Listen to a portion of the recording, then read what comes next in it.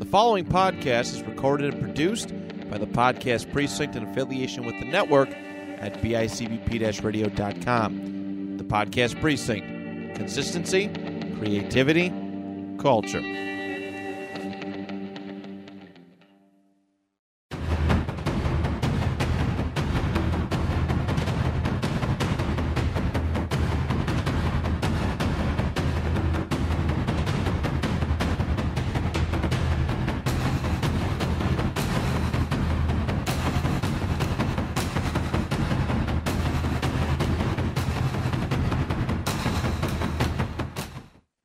Hello, everyone. Welcome to another episode here at the Kick Pod Podcast, the podcast dojo for inspirational martial arts talk.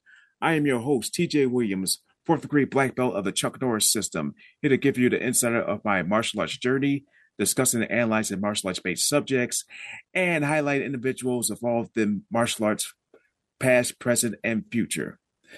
And for those who are just joining me, this is for the first time in this show. This is a pre-recorded episode, so whatever I talk about in this episode is either already passed or is coming up.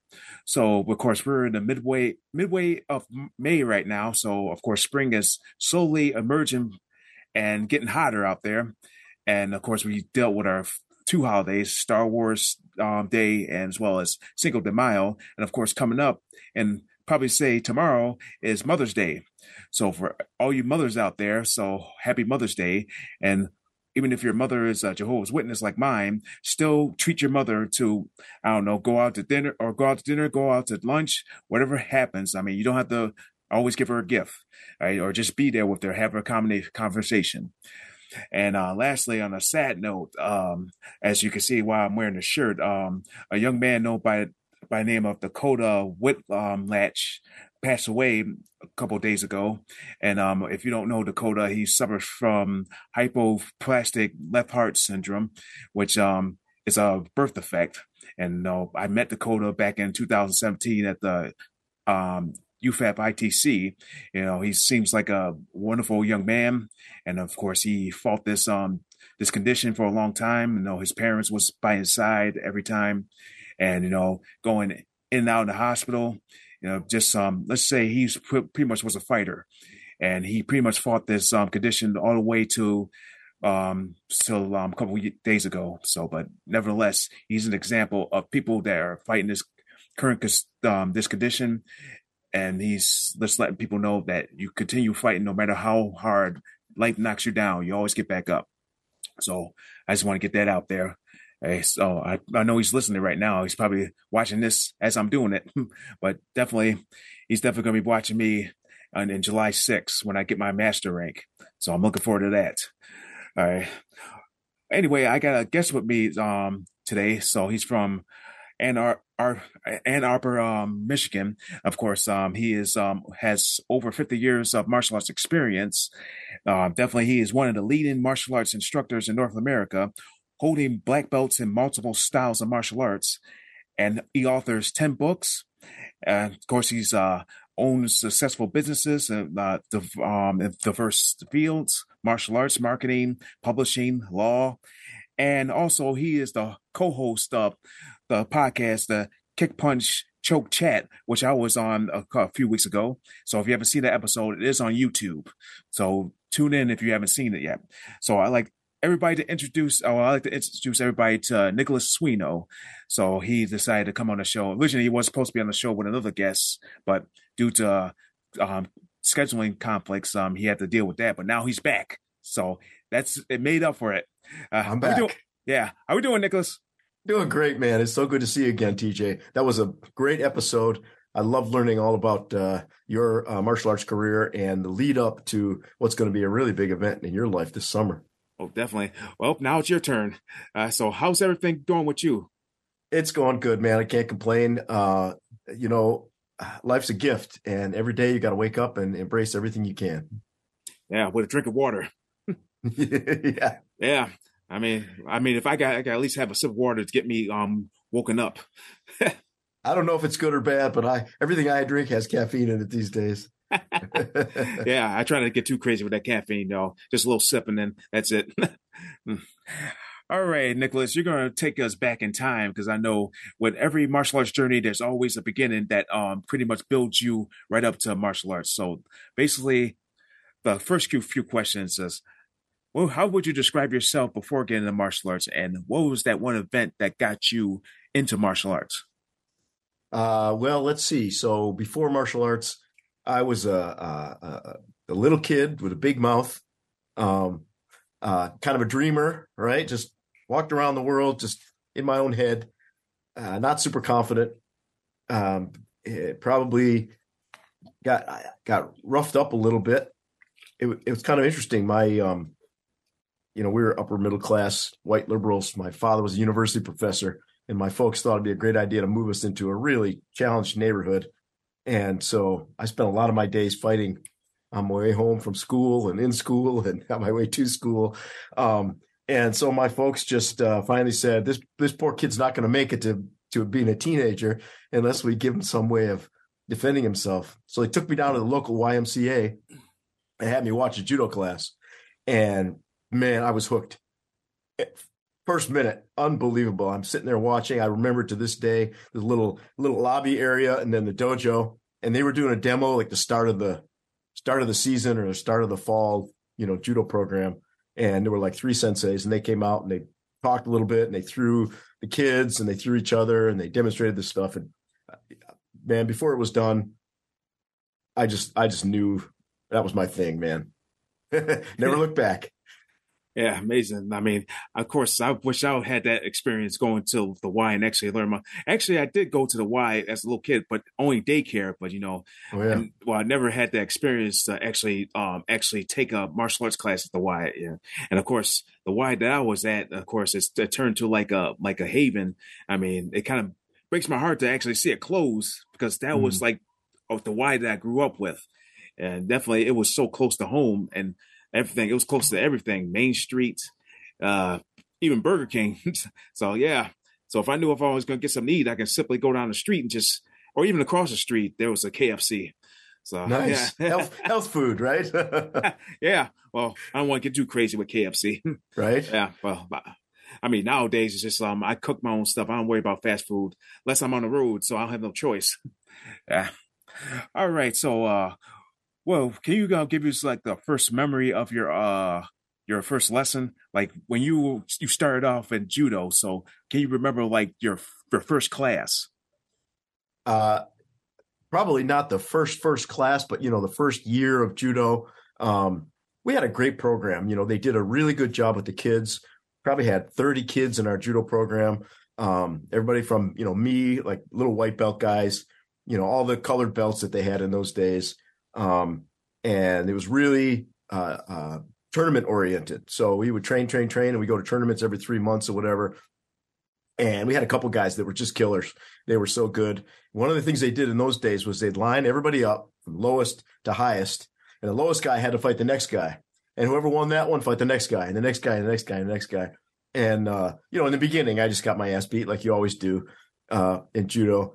But I would start making my way up that line a little bit more over the months. And the first judo tournament we went to was this huge tournament. In those days, the AAU was big, the Amateur Athletic Union. And so we'd go to these judo tournaments with 300-400 kids. And it was so cool. It was the first time I realized the adrenaline that other people felt. I had it too, but it didn't stop me. It didn't scare me. So a lot of the guys that could beat me in the dojo, they would get starstruck on, in a big event, and they'd get tunnel vision. And so that's something I noticed really early, was that I could get in tournaments, and even though I was charged up, didn't stop me. And so I was beating a lot of the guys that could beat me in my own dojo. Yeah. I mean, that's the thing about most Christ dojos or Christ schools, that not only they're teaching you like the basics and the fundamentals of martial arts styles, but yet they could prepare you for, of course, competition. And in this case, either schools have their own tournaments, or yet there's other tournaments out there that you can find and you can sign up. So yeah, mostly that's what we usually have in-house tournaments, that they would call them.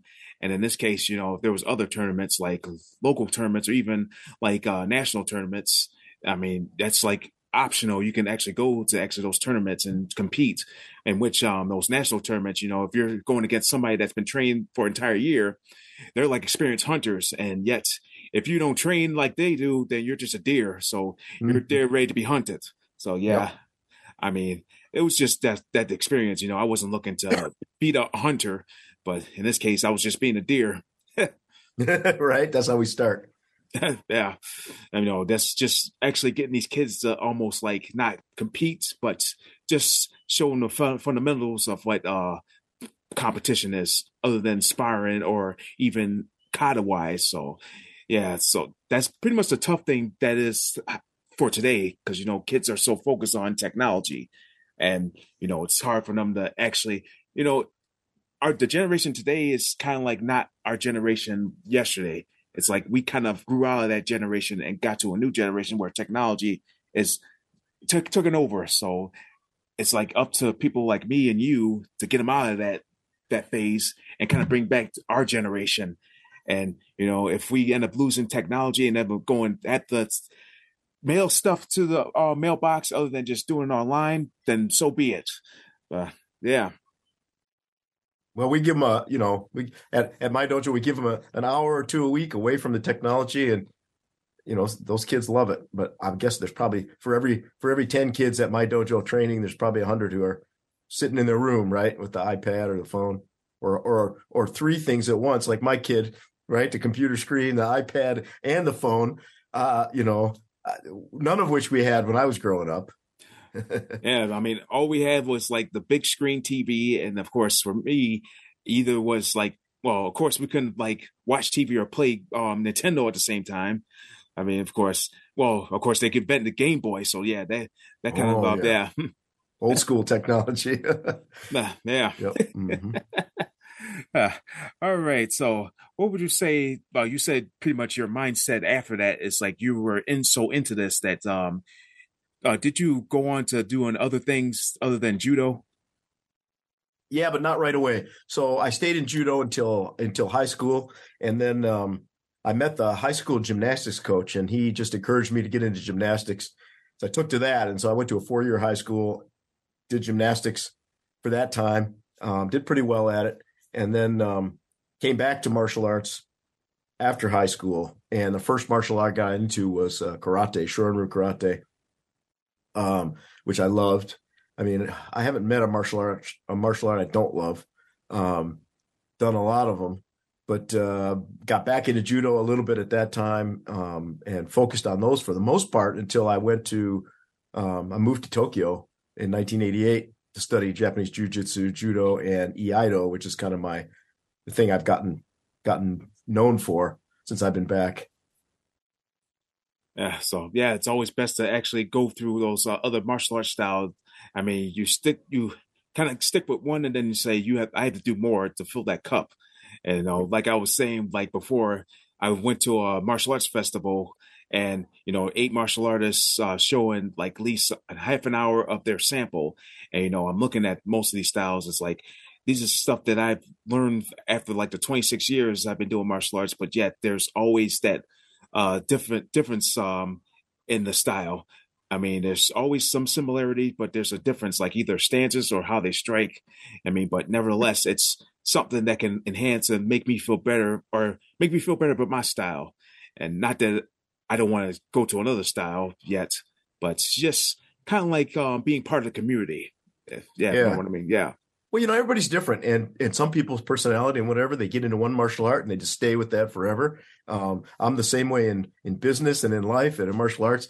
I like to do a lot of things for whatever reason. I don't know if it's ADD or something, but I've done a lot of martial arts, and if I had nothing but time, I'd probably do even more. You gotta put some food on the table. But they all have something to offer, and even the peaceful martial arts. Like Aikido or whatever, which I normally wouldn't, think of as a effective fighting art, still has a lot to offer in terms of teaching you mindset or linking your techniques together, that kind of stuff. It's a fascinating world. Yeah, you pretty much hit the nail on the head. Say you have to put food on the table, but in your situation, I mean, like Steve Harvey once said, "Don't complain about having a full plate when your goal is to eat." And yet, in this case, with all the stuff you got going on, I mean, you're really prepping for like the week. You always have a full plate, like every time. But yet it's like you don't have it handed to you. I mean, you're pretty much prepping everything and cooking and just like you're just putting it out for the week, and you're trying to figure out which meal to eat. And yeah, it's like because sometimes you have this meal you want to eat, but yet you don't want it today, but you have to switch it up. So yeah, I guess in your case, things get switched up every time because either you don't feel it or there's a conflict. So yeah, that would pretty much how would you say that you're going through right now? Yeah, well, it's been a long, I'm getting up here in years. I've been doing this a long time, started a lot of things. And you're right, man. I've got a full plate, but it's a blessing. I'm so glad you mentioned Steve Harvey. I love the things that he shares, the motivation and mindset stuff that he shares. And I don't know that it's been as extreme as him, but mostly through my own blockheadedness, I've been through tough times and risen out of them through luck, through hard work, through good people around me. And it's the same in the martial arts, right? You got to be willing to suck at something for a little while if you want to be really good at it. And so, if I were to start a new martial art tomorrow, I got to recognize that for a year, 2 years, 3 years, not going to be very good. But just like you, right? You start at the beginning and you keep going and you get better and better and better. You just can't quit. Yeah, definitely hit the nail on the head on there. I know how you say, usually I can say I suck in reading, but I find a way that I can get better with reading. I have a big imagination. I just kind of play it out like a movie. Like if I'm reading a book and I'm reading through the words, it's like I'm trying to at least look at a movie of it. Like what's happening here? Like what does this character look like? So, I mean, that's how I got into Harry Potter movies or Harry Potter books, to be exact. I mean, well, first it was the movies, and then I started getting into the books, and I pretty much know what Harry Potter looked like, and then from there, as I read the books, it's like now I know what Daniel Radcliffe looks like, or what he's going to do, how is this going to happen. So, yeah. And of course, speaking of books, yeah, you have 10. You author 10 books, so all those are martial arts based, correct? Actually, about half of them are martial arts based, and the other half are just things I was interested in. You go out, you learn something, and then what do you do with that knowledge? For me, it's put it into a form that I can share with others and also keep it for myself. So, my one of my best friends and I started a marketing company, a digital marketing company. So we went out and learned everything we could, and we put together a book, right? SEO and beyond. I took in college. I was an English major, so I wrote a novel, got that out there, that kind of stuff. But the rest of it's all martial arts. I just, you learn something, you put it into a system, put it together. And I've been lucky. The martial arts books have sold pretty well. And I'm still doing it, learning stuff, putting it into something, then you have it, share it with the world, make a few bucks is great. That's not really the purpose, but it's nice when it happens. Yeah. I mean, I've been pretty much getting that idea of even write my own book. I got my notebooks ready. It's like, yeah, I'm trying to find all the time that I can to just kind of write notes and just like get something going. I mean, I got all these things happening to me, and, I'm basically like busy. There's hardly no days off for me. Definitely even on a Saturday, Sunday, even if I don't have to work, I'm still trying to find something to do. That's me. I have to at least get something to do. I don't want to be sitting around doing nothing. But yet, if I don't, then I get called in the cover for another instructor, which, I don't mind like teaching, I like to give those kids a challenge and energy, and also being a fitness instructor, that's also a good indemnity, other than teaching martial arts, you teach them about conditioning, and that kind of gets to my next question. Your first black belt test. Can you at least give you like your description of like your very first black belt test? Yeah. So I was thinking about this, over the years, having done so many martial arts, I've had a few first black belt tests, but my first one was in Shorin-ryu karate. And my teacher, actually a guy here in Ann Arbor, Carl Scott Sensei, in those days believed in really long tests. So it was like, I don't know, July or August, really hot.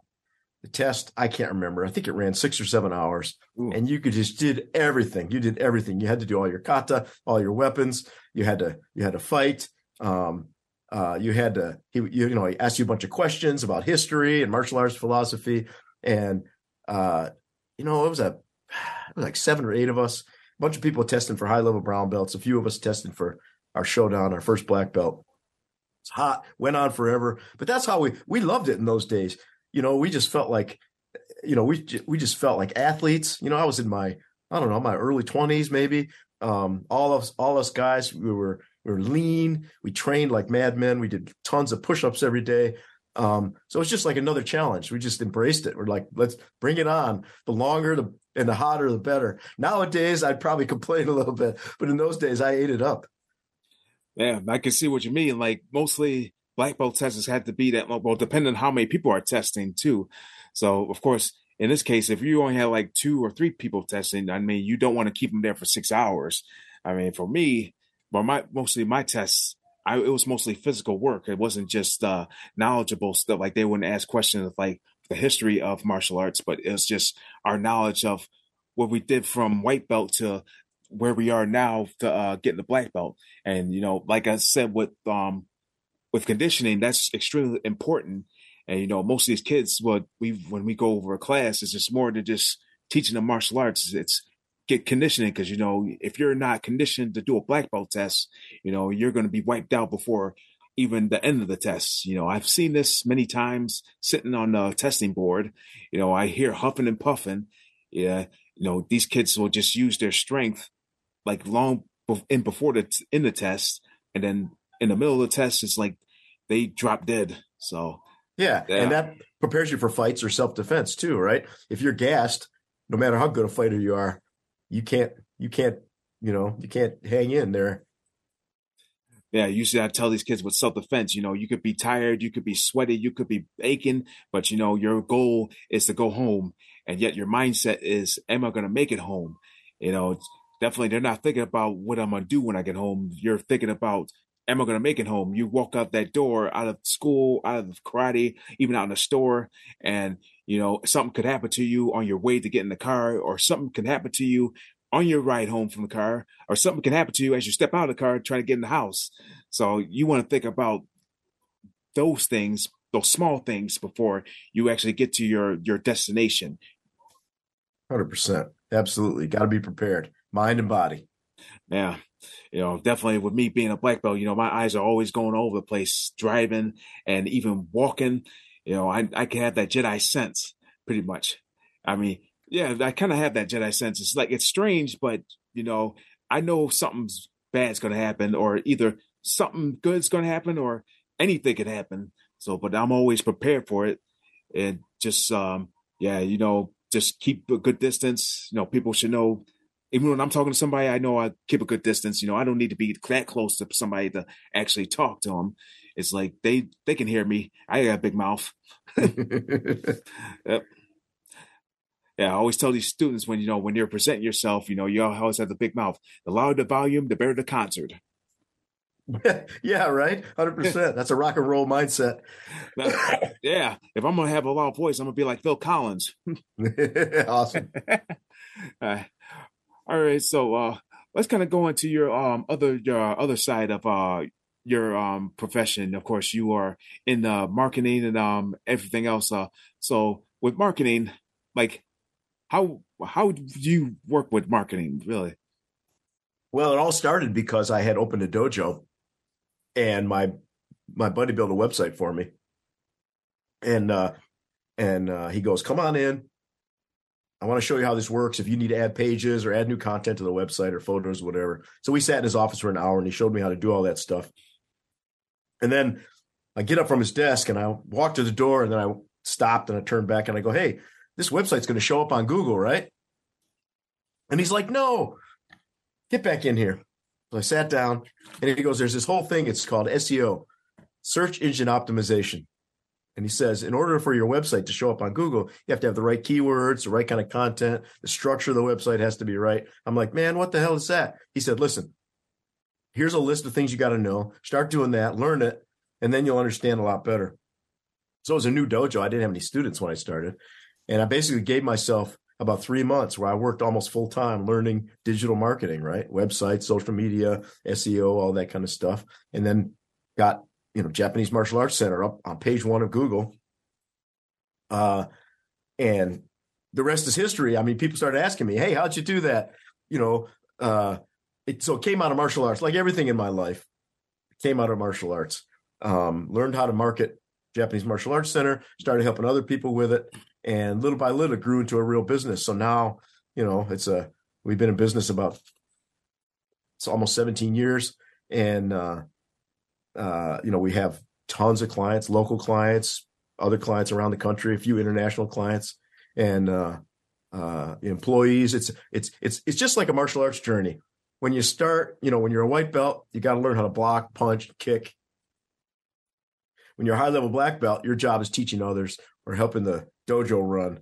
And so now, after 17 years in the marketing business, my job is to make sure the people on the front lines have a nice place to work, that they have support, education, that the clients feel well taken care of, right? So I'm kind of I would say in marketing, I'm like a 3rd-degree black belt after all these years. But still got a ways to go. But it's been a journey. And like I said, it arose out of martial arts like everything else I do. Yeah, it's like you're still a warrior. I mean, even if you're a leader, you're a leader of an army, you're still a warrior. So the thing I would say is, would you trust a king that has scars or a king that doesn't have scars? I love that. Yeah, 100%. Yeah. So really, I mean, if you have that one king that says, I'm this and that, and you don't see any scar on his face or any place else, and that probably this one person that's going to be hiding behind a rock and watch their army get killed. But yeah, I would like saying, for me, I'd rather be that same person I'm still a warrior, even if I'm a leader.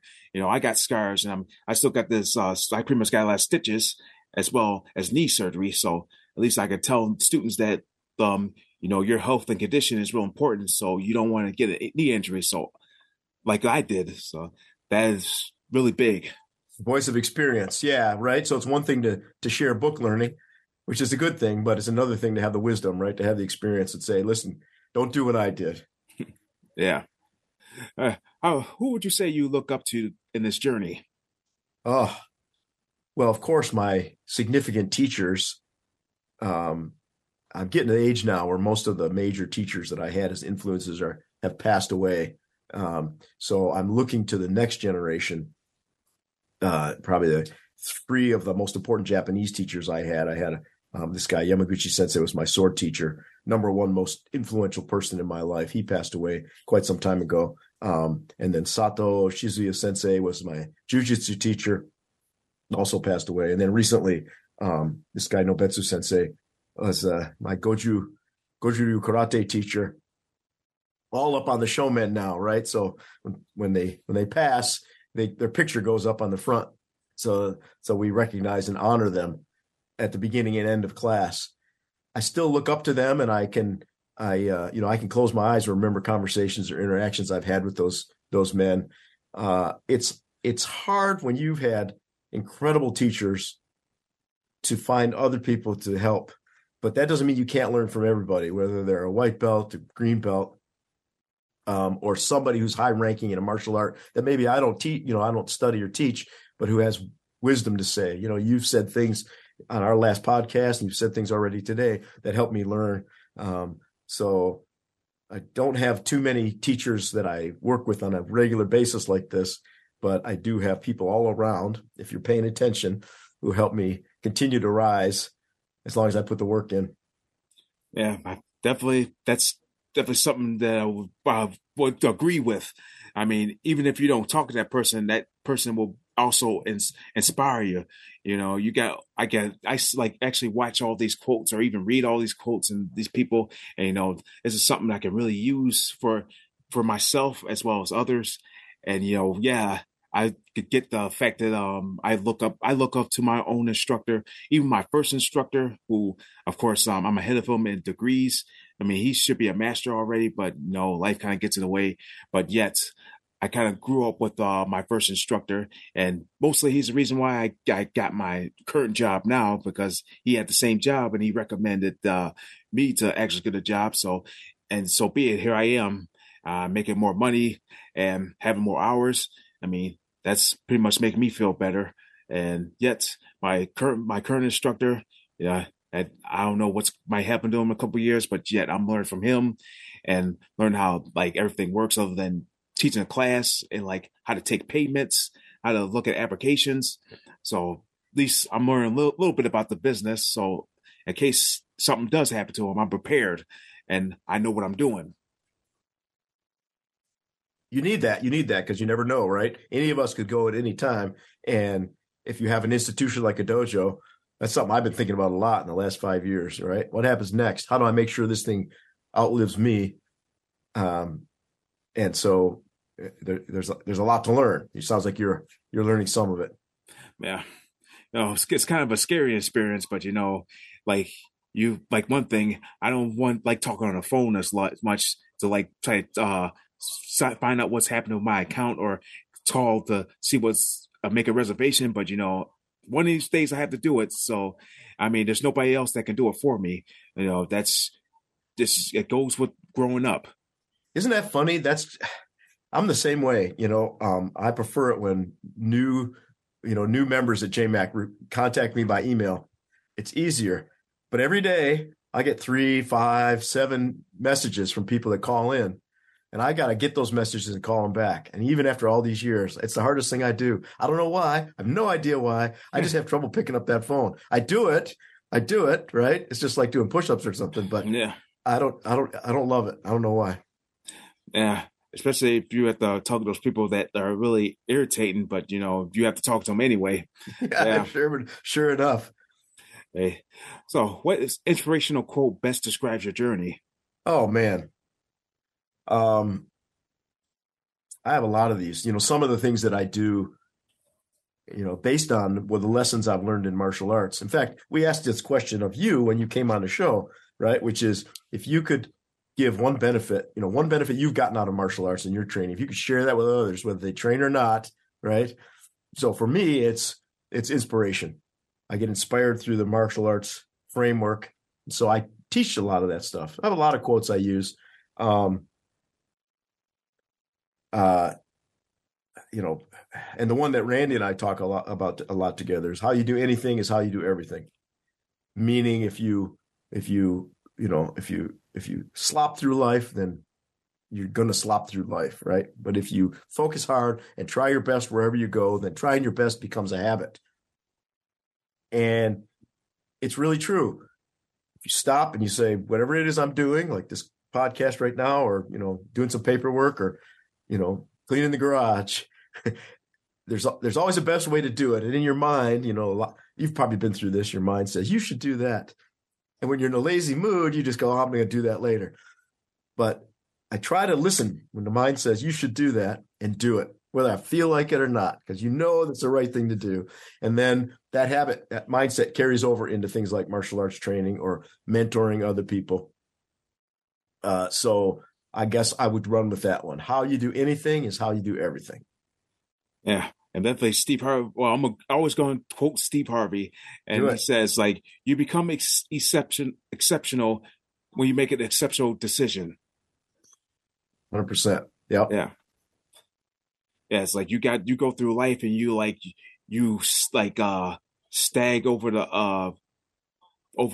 sound of an alarm clock, and you kind of feel like you don't want to wake up. So yeah, you have to really think about it, doing something that's gonna, basically stop whatever you're going to do and just make a exceptional decision. If I were to give one piece of advice to people that are struggling, I would give them exactly what you just said. When that alarm clock goes off, get out of bed. I don't care how you feel.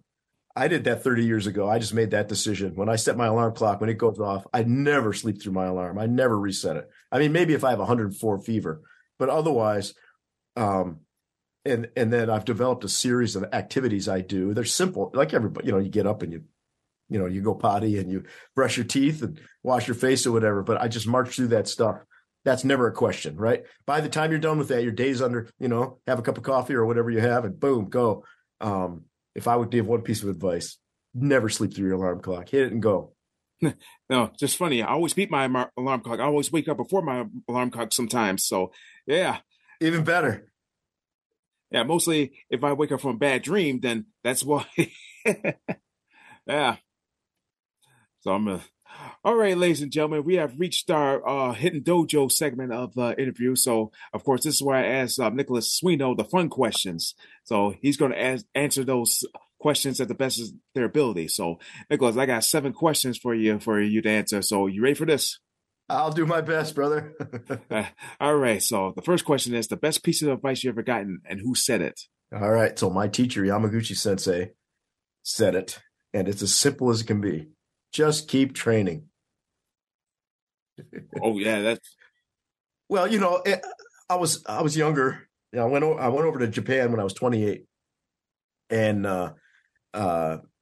for some people, that seems like a grown-up age. For out here on the foothills of senility, it seems like a pretty young age. I was young and impulsive, and I'd come into the dojo. I went to his house once a week, and we trained there, and we have a 3-hour practice session.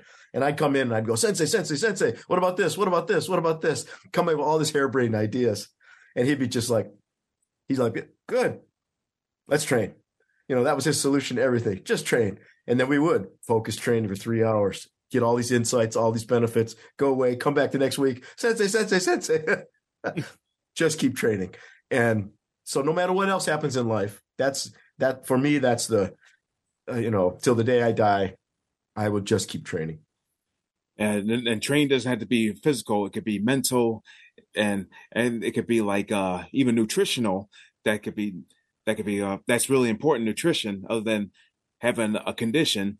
Most people like to chop on like the wrong foods, and then before class, next they drop like flies. And I always tell my students, make sure you have something good before you come train, otherwise you're going to be wiped out.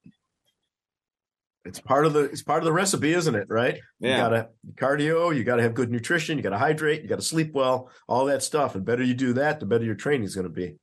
Yeah. Worst thing I hate to see is students in there, they train too hard. Next, they toss their grits in the garbage can. Well, it's funny you say that. I've got a student. He lives in Japan now, but when he trained with me, guy's like 6'7", just a huge dude, wonderful human being. Andy Palmer, just love him. And when he was fairly new, he'd come to judo class, and of course, like everybody when they're new in judo, just get their butt whipped, right? Just get thrown around, held on the ground, just miserable. And one day he came in.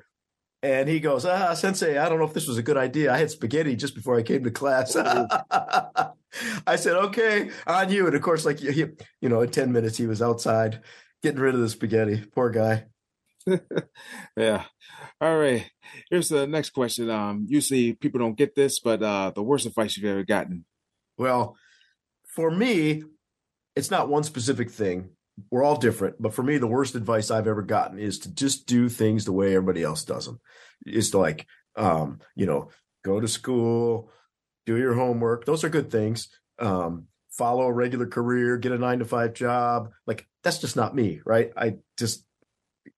When I did have like normal 9-to-5 jobs, I've always been miserable.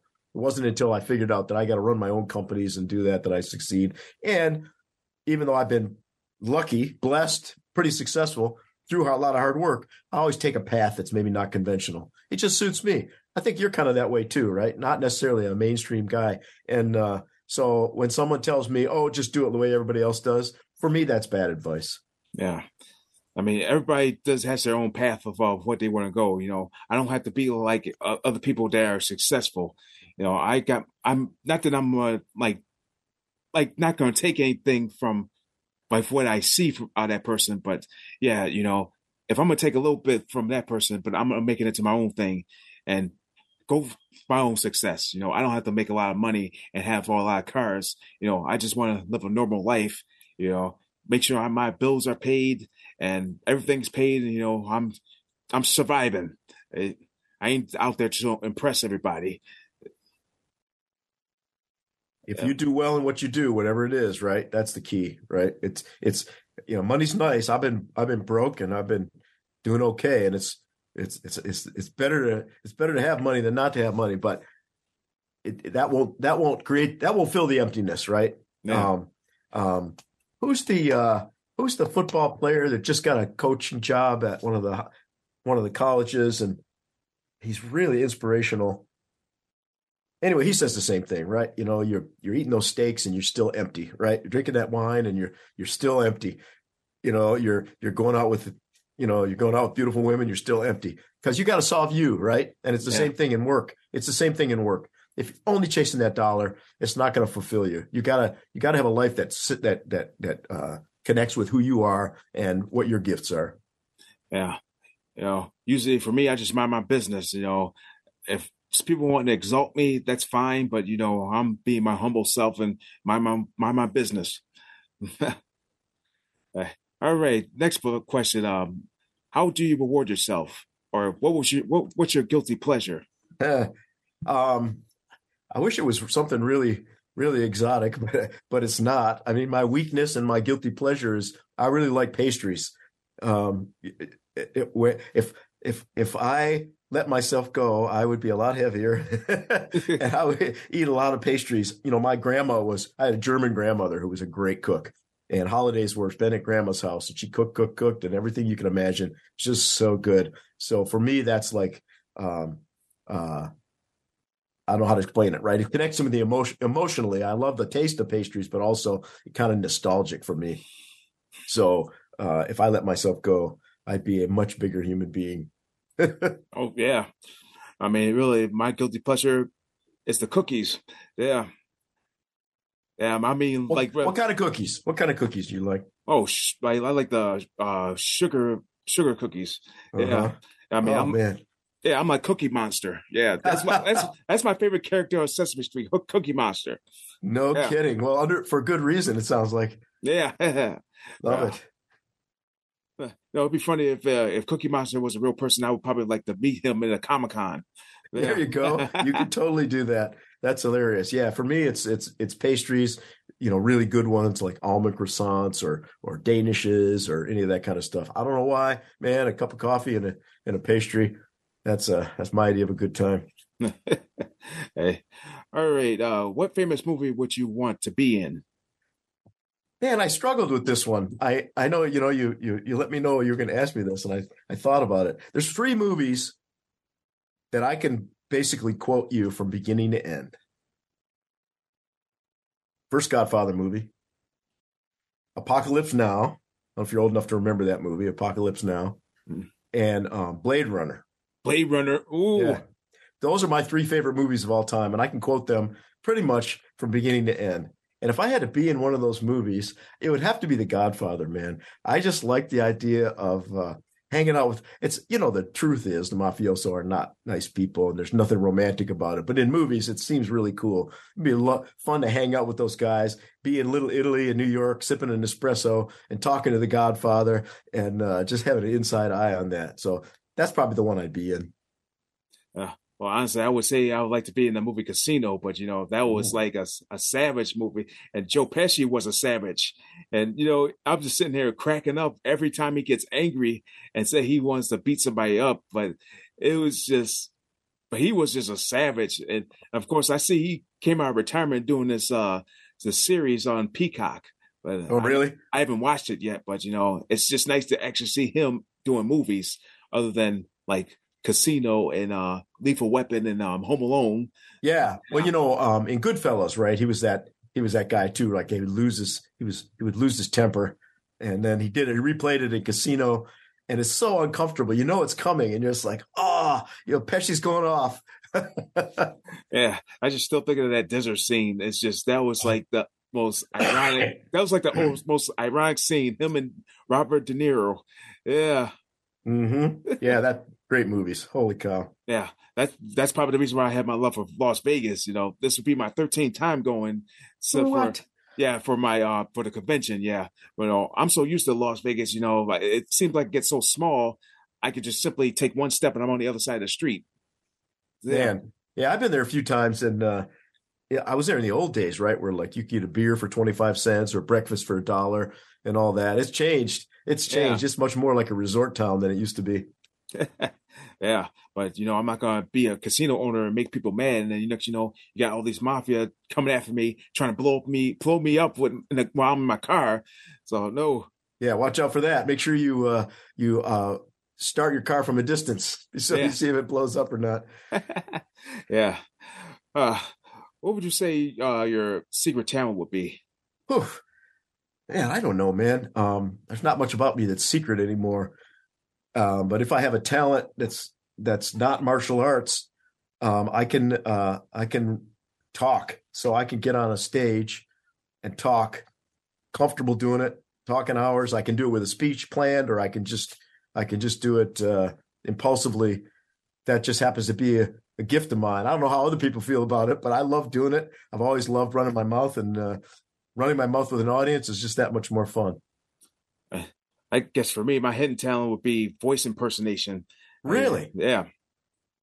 Like, what do you do? Cartoon characters or famous people or? Like, of course, you heard James Earl Jones retired as Darth Vader. Yes. I find your lack of faith disturbing.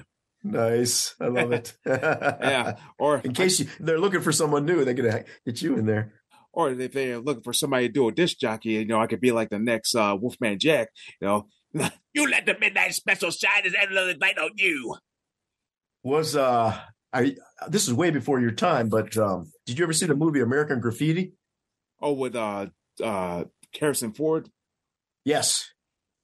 Yeah, I think I've seen that a little bit. Yeah. Well, yeah, because Wolfman Jack, because the background in that is always they're always playing the radio, right, for playing the music, and Wolfman Jack is on that one, so he has a big part in that. Yeah. Wolfman Jack played your country. I love it. Yeah. I always like doing that bumper. Yeah. All right. What was it? Dream celebrity encounter. I would say I've been lucky. I've met a lot of people that are pretty well known, quite a few Hollywood people. But I would love to meet Jackie Chan. Mm. Of course, I love his movies and I love the stunts and all that stuff. But you get a little bit of insight into who he is. And now he's getting older. He does more interview shows and stuff. Can you imagine, having lunch or coffee with Jackie and just talking to him for an hour? To me, that'd just be amazing. Yeah, that'd probably be somebody on my bucket list. I want to meet Jackie Chan. Likely he won't end up at a Comic-Con anywhere, but it'd be nice if he's actually walking down the street and I actually would accidentally bump into him or even hold the door open for him, and yet he say thank you, and that'd be amazing. Yeah. That's happened to me. I've met a few celebrities in airports and things like that, and they've always been super nice. A couple of MMA fighters I met were not very nice, and I will not mention any names, but almost everybody else has just been amazing. Yeah, I just don't get too crazy with famous people. I just I'm calm, cool, and collective. Especially I'm at cons. I talk to them like normal people, and they kind of geek out when I'm dressed up in cosplay. So, yeah, that's perfect. I love it, man. All right. Of course. Here's one. 10 years from now, what would you say your future plans would be?